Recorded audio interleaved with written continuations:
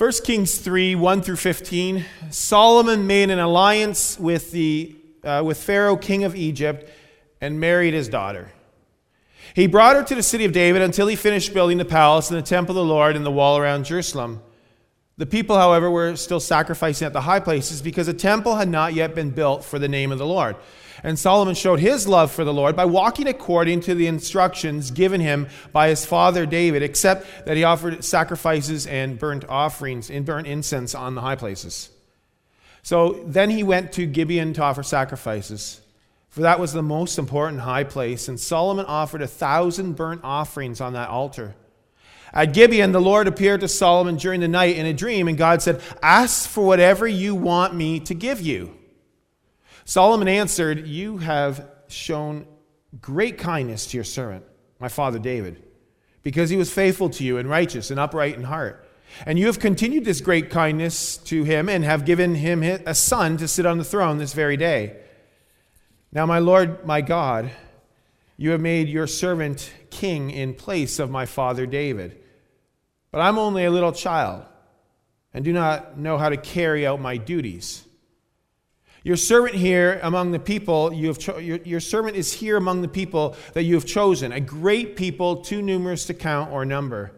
So give your servant a discerning heart to govern your people and to distinguish between right and wrong. For who is able to govern this great people of yours?" The Lord was pleased that Solomon had asked for this. So God said to him, "Since you have asked for this, and not for long life or wealth for yourself, nor have you asked for the death of your enemies, but for discernment and administering justice, I will do what you have asked, and I will give you a wise and discerning heart, so that there will never have been anyone like you, nor will there ever be. Moreover, I will give you what you have not asked for, both wealth and honor, so that in your lifetime you will have no equal among kings. And if you walk in obedience to me and keep my decrees and my commands as David your father did, I will give you a long life." Then Solomon awoke, and he realized it had been a dream. And he returned to Jerusalem, stood before the ark of the Lord's covenant, and sacrificed burnt offerings and fellowship offerings. And then he gave a feast for all his court. This is the word of the Lord. Thanks be to our God. So the kingdom of Israel was in a bit of a mess at this time. David was getting old. He wasn't the father and the equipper that he could have been to his sons. David, Solomon's father, was a warrior. He was a military man. And David began his career with fighting the giant Goliath. And then he was commissioned by God to make a place for the people of Israel. 2 Samuel 7. The kingdom was prosperous at one time under David's rule, but it was kind of crumbling at the moment. Adonijah, David's fourth son, declared himself as king. You can read that in 1 Kings 1. He was self-appointed. So then Bathsheba, Solomon's mother, came complaining to David about this whole Adonijah incident and how Solomon was promised to be the king. Things got straightened out somewhat, and young Solomon is now declared king, but not without a lot of drama involved. And you know, our God has such a way of forgiving us for our messes. And God takes over our messes, what we even may have intended for bad, and he uses them for his glory and for his good. So God placed young King Solomon into the position of leadership. Solomon was to be the builder of the temple and not involved in these military campaigns like his father, David. The verse prior to our reading in 1 Kings 2:46, it stated the kingdom was now firmly established in Solomon's hands. And it wasn't on account of what David or Adonijah or even Bathsheba or even Solomon did. It was all on account of the grace of God. As we read, Solomon was a young guy. He was probably in his early 20s. And you can imagine that he would have been very overwhelmed with this new position as king. But yet, God put him there. And the name Solomon comes from the word shalom, meaning peace. David was a king of war, and Solomon was to be a king of peace. In fact, in verse 1, we read how Solomon made alliances with surrounding nations. Now, he did this in a bit of a strange way by marrying kings' daughters. But that's another sermon for another day. And so we also noted in our reading that Solomon would go outside the gates of Jerusalem for worship. Now, he could have stayed in Jerusalem, but as we said, not everything was all set up there. So he traveled to Gibeon, and he traveled there for 1,000 offerings. A lot of animals went up in smoke on account of Solomon's worship time. And so during this one time, God appeared to Solomon in a dream. And God said to King Solomon, okay, ask for whatever you want me to give you. Now, this is not some random question being asked by God to some random person while he's sleeping. No, Solomon had a relationship with God.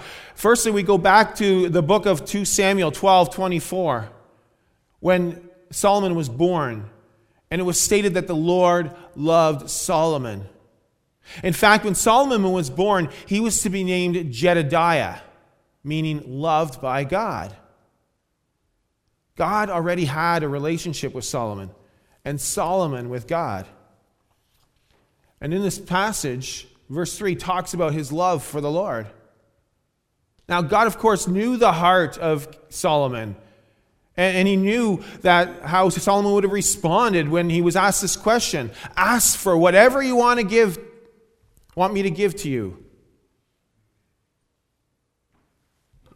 Bert alluded to in the children's message, wouldn't it be great, not only as kids, but even as adults, to have that opportunity given to us?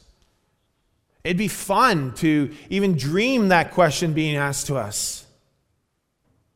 Kind of like some, movies that we watch, or, where there's a genie in a bottle kind of thing. Those kind of stories that go around. Like, what do you want? You got one wish. What do you want?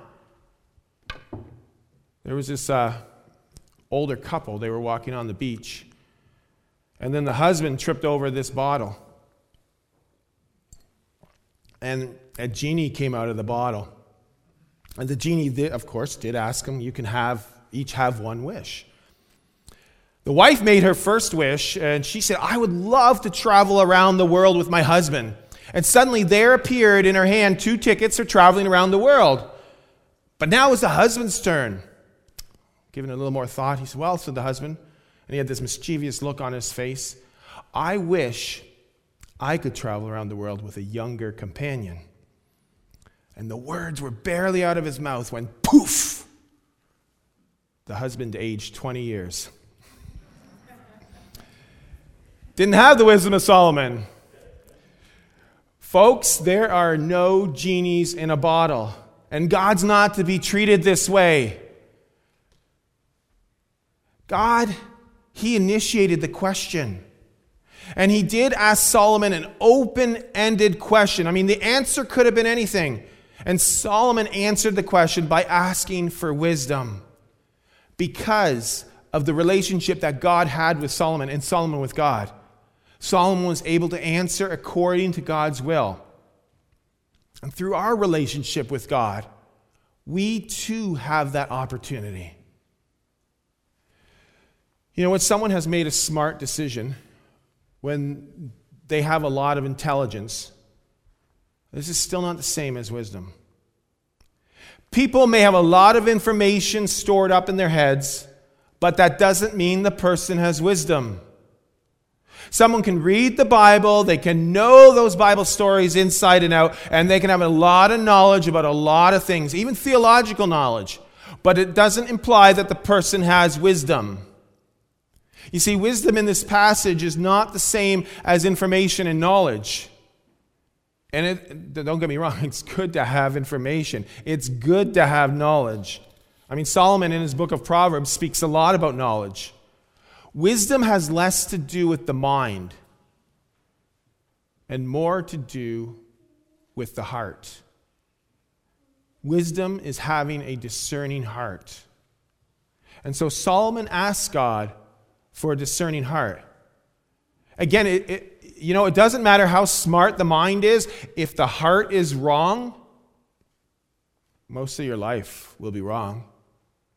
A wise person has a wise heart and a discerning heart. A discerning heart is a heart that sees and hears. True wisdom, or a discerning heart, is wise enough to make a good life. A good life is one that is fulfilled and honors God. A good life is one that follows the will of the Lord, and that takes wisdom, and that takes discernment of the heart. In the New Testament, Paul refers to discernment. Discernment is the ability to know whether a statement or action or motive has its source from God, from the Holy Spirit, or does it have its source and action from our sinful nature, the evil spirit, or Satan. 1 Corinthians 12, verse 10, Paul talks about distinguishing between the spirits. Discerning the spirits is what Solomon asked for. He's not asking to be smart. He's asking for a discerning heart that is able to distinguish between right and wrong. He is asking for discernment. And how often don't we want to make responses based on knowledge, based on our preferences, based on assumptions? And we'll even go to Scripture and we'll say, it's right there, it says that in Scripture. Be careful, because sometimes that can just be knowledge. And we need wisdom. We need a discerning heart.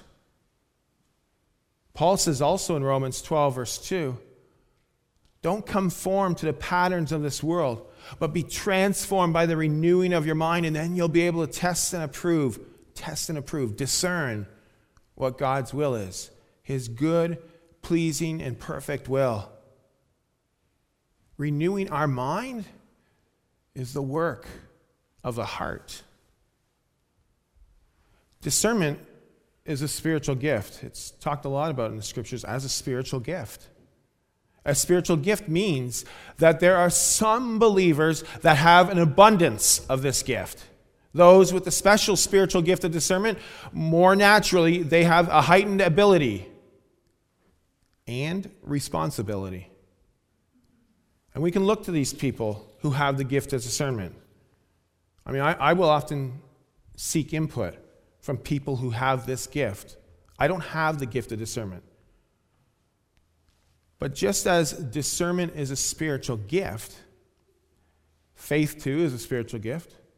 Giving of our offerings, that's a spiritual gift. And there are those who are spiritually gifted and have an abundance of these gifts.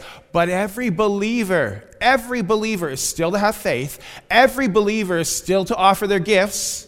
Every believer is to have discernment. Maybe it's not a spiritual gift, but we still need it. We don't only look to someone else for it. We have to exercise our discernment as well. So we all need to be like Solomon. We all need to ask for discernment. Again, some will have an abundance of it. It will be their gift. But we all need to have a seeing and a hearing heart. We all need to test the spirits. So Solomon asks that God gives his servant a discerning heart, to govern his people, to distinguish between right and wrong. Well, Solomon asked God for wisdom, and he was granted wisdom. Paul's letter in Ephesians 1, Paul prays, I keep asking that the God of our Lord Jesus Christ, the glorious Father, may give you the spirit of wisdom and revelation so that you may know him better. And I pray that the eyes of your heart may be enlightened. You see, again, wisdom has to do with the eyes and the ears of our hearts, rather than the eyes and the ears in our heads. It is a discerning heart, distinguishing between right and wrong. So, if asking for wisdom is not part of our regular prayers, people we need to start praying for. Pray that God will provide each of us wisdom and discernment, that he will open up the eyes of our hearts, distinguishing between right and wrong, determining his will for our lives, for the life of the church. Now, Solomon's prayer was rather brief. Solomon's prayer was spoken with humility. Solomon recognized that he was young. He referred to himself as a little child in verse 7. 3 times in his short prayer, Solomon referred to himself to God as Solomon being your servant. I'm your servant, God. Solomon knew whose he was and what he was called to. He was called to serve the Lord. And Solomon reflected on God's faithfulness in the past with his father David and with God's continued covenantal promises. Solomon acknowledged how God made him the king, succeeding the throne of David. And Solomon's prayer reflected a cry of dependence upon God. So people of God, pray this prayer. And God will direct you to his will, to his word. Read his word. Praying this prayer, reading from his word, getting together with his people will grow more and more. We will grow more and more with wisdom. So children, youth, young adults, may you begin to pray this prayer already at an early age. Keep praying this prayer as you get older. Adults, parents, grandparents, seniors, we all need to pray this prayer as well. And you know what? We live in a day and an age when there is so much pressure and tension pulling us towards the temptations and the sinfulness of this world. We need to have a discerning heart to distinguish between the right and the wrong. And you know what? God will let us wrestle with things too. We might not have the exact answer right away, but it's okay to have that tension and that wrestling in our lives. A restless heart does not mean that you don't have a discerning heart. Now, Solomon never read Matthew 6:33, but he lived it. Seek first his kingdom and righteousness, and all these things will be given to you as well. Solomon sought first God's kingdom, and he prayed for wisdom, and God took care of all his other needs. Solomon asked God for a discerning heart, and by God's grace, God showered him with many blessings.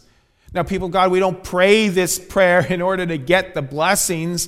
We simply pray this prayer for the blessings that we've already received, and then allow God to continue to bless us even more. Charles Spurgeon, 19th century preacher, called this pattern of God giving more than what is requested. He called this the divine habit. This divine God, it's a habit. This is God's habit. The divine habit is when God answers prayers, and he promises to answer them with silver, but he prefers to pay them in gold.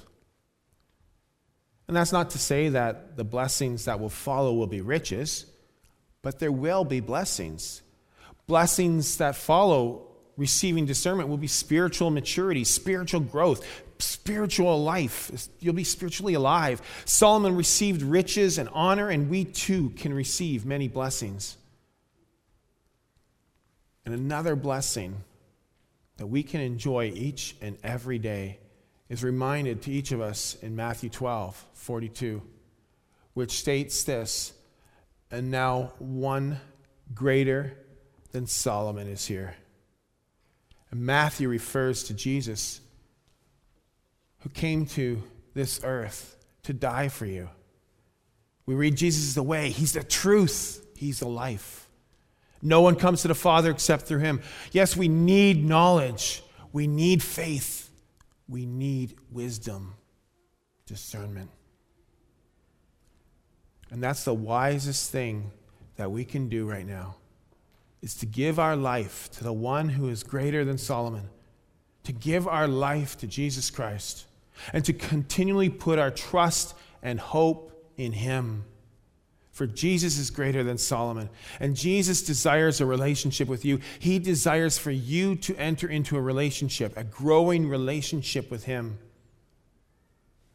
So let our prayer be one for wisdom and discernment. And let it be discernment for ourselves, for our leaders, for our church, so that we will grow as individuals and that we will grow as a church. For us to be obedient to God and to His will, so that we and the church will continue to have a long and prosperous life through Jesus Christ. Remember that knowledge is all that information and facts. Wisdom is living it out in the name of Jesus Christ.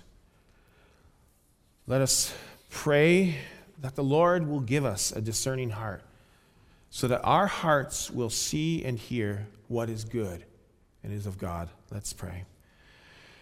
God, you are full of love and grace for your people, and you want your people and your church to prosper, to thrive, to flourish. You want to bless your people with gifts and grace and love. So, Lord, we pray the prayer that Solomon prayed. Give us, your humble servants, discerning hearts, so that we may serve you and your people according to your will, so that we may distinguish what is right from wrong, so that we may administer justice in a world that is sometimes so unjust, so that we may grow your kingdom and your church here on earth. Lord, provide wisdom to me, your servant, to discern your will and your calling upon me. Provide wisdom to your office bearers to lead and to make decisions that honor you. Provide wisdom to each and every person here, so that we together may be one and move forward as one body, serving our one Lord. And we want wisdom not for our own glory, but for your glory, for your kingdom, and that all the nations will come to see you at work through us and through your church. So, Lord, we thank you for your church. We thank you that Jesus is the head of the church, and we thank you that nothing can separate us from his love. And Lord, we pray your blessing on the many activities of our church and community, striving to connect deeper to you and to one another. We rejoice with things that are moving forward, and we mourn the loss of other things that have certain restrictions on them. And we also recognize that there are perhaps some pastimes that we need to remove from our lives and from our church that are holding us back in our relationship with you and with one another. We pray for your blessings on your people of all ages. Bless the unborn children, the babies and infants and youth and young adults, all the way to the oldest of seniors. Each person is part of the body and continues to be a blessing to the body in various ways. And we thank you. We rejoice with Nathan and Stephanie and Savannah in the birth of their son and brother, Bodhi. We ask that you bless them, and may they continue to live a life in accordance with your will, growing in a deeper relationship with you. We pray for those in hospitals or in homes, and we think of Harry and Herman and Martha and Dina and Janet and Corey and others who are struggling with physical health and older age. Lord, we pray for your blessing on our community and the many churches, the Christian organizations, the public organizations. We pray for your blessing on the many caregivers in our midst and in our communities involved in health and safety. And we thank you for those who have serving hearts. And we pray for your world, for our world, and how COVID has changed way too many things. Lord, we pray for this virus and other physical health issues to be removed, and perhaps we may just need some more patience. We pray for injustices and suffering that is going on in our country and many other countries. Lord, work in us to be people of mercy and compassion. And we look forward today that your Son returns in his glory. But until that day, continue to use us for your purposes, growing your kingdom here on earth, loving you and following you with our heart, soul, and mind. And it's only in the name of Jesus we pray. Amen.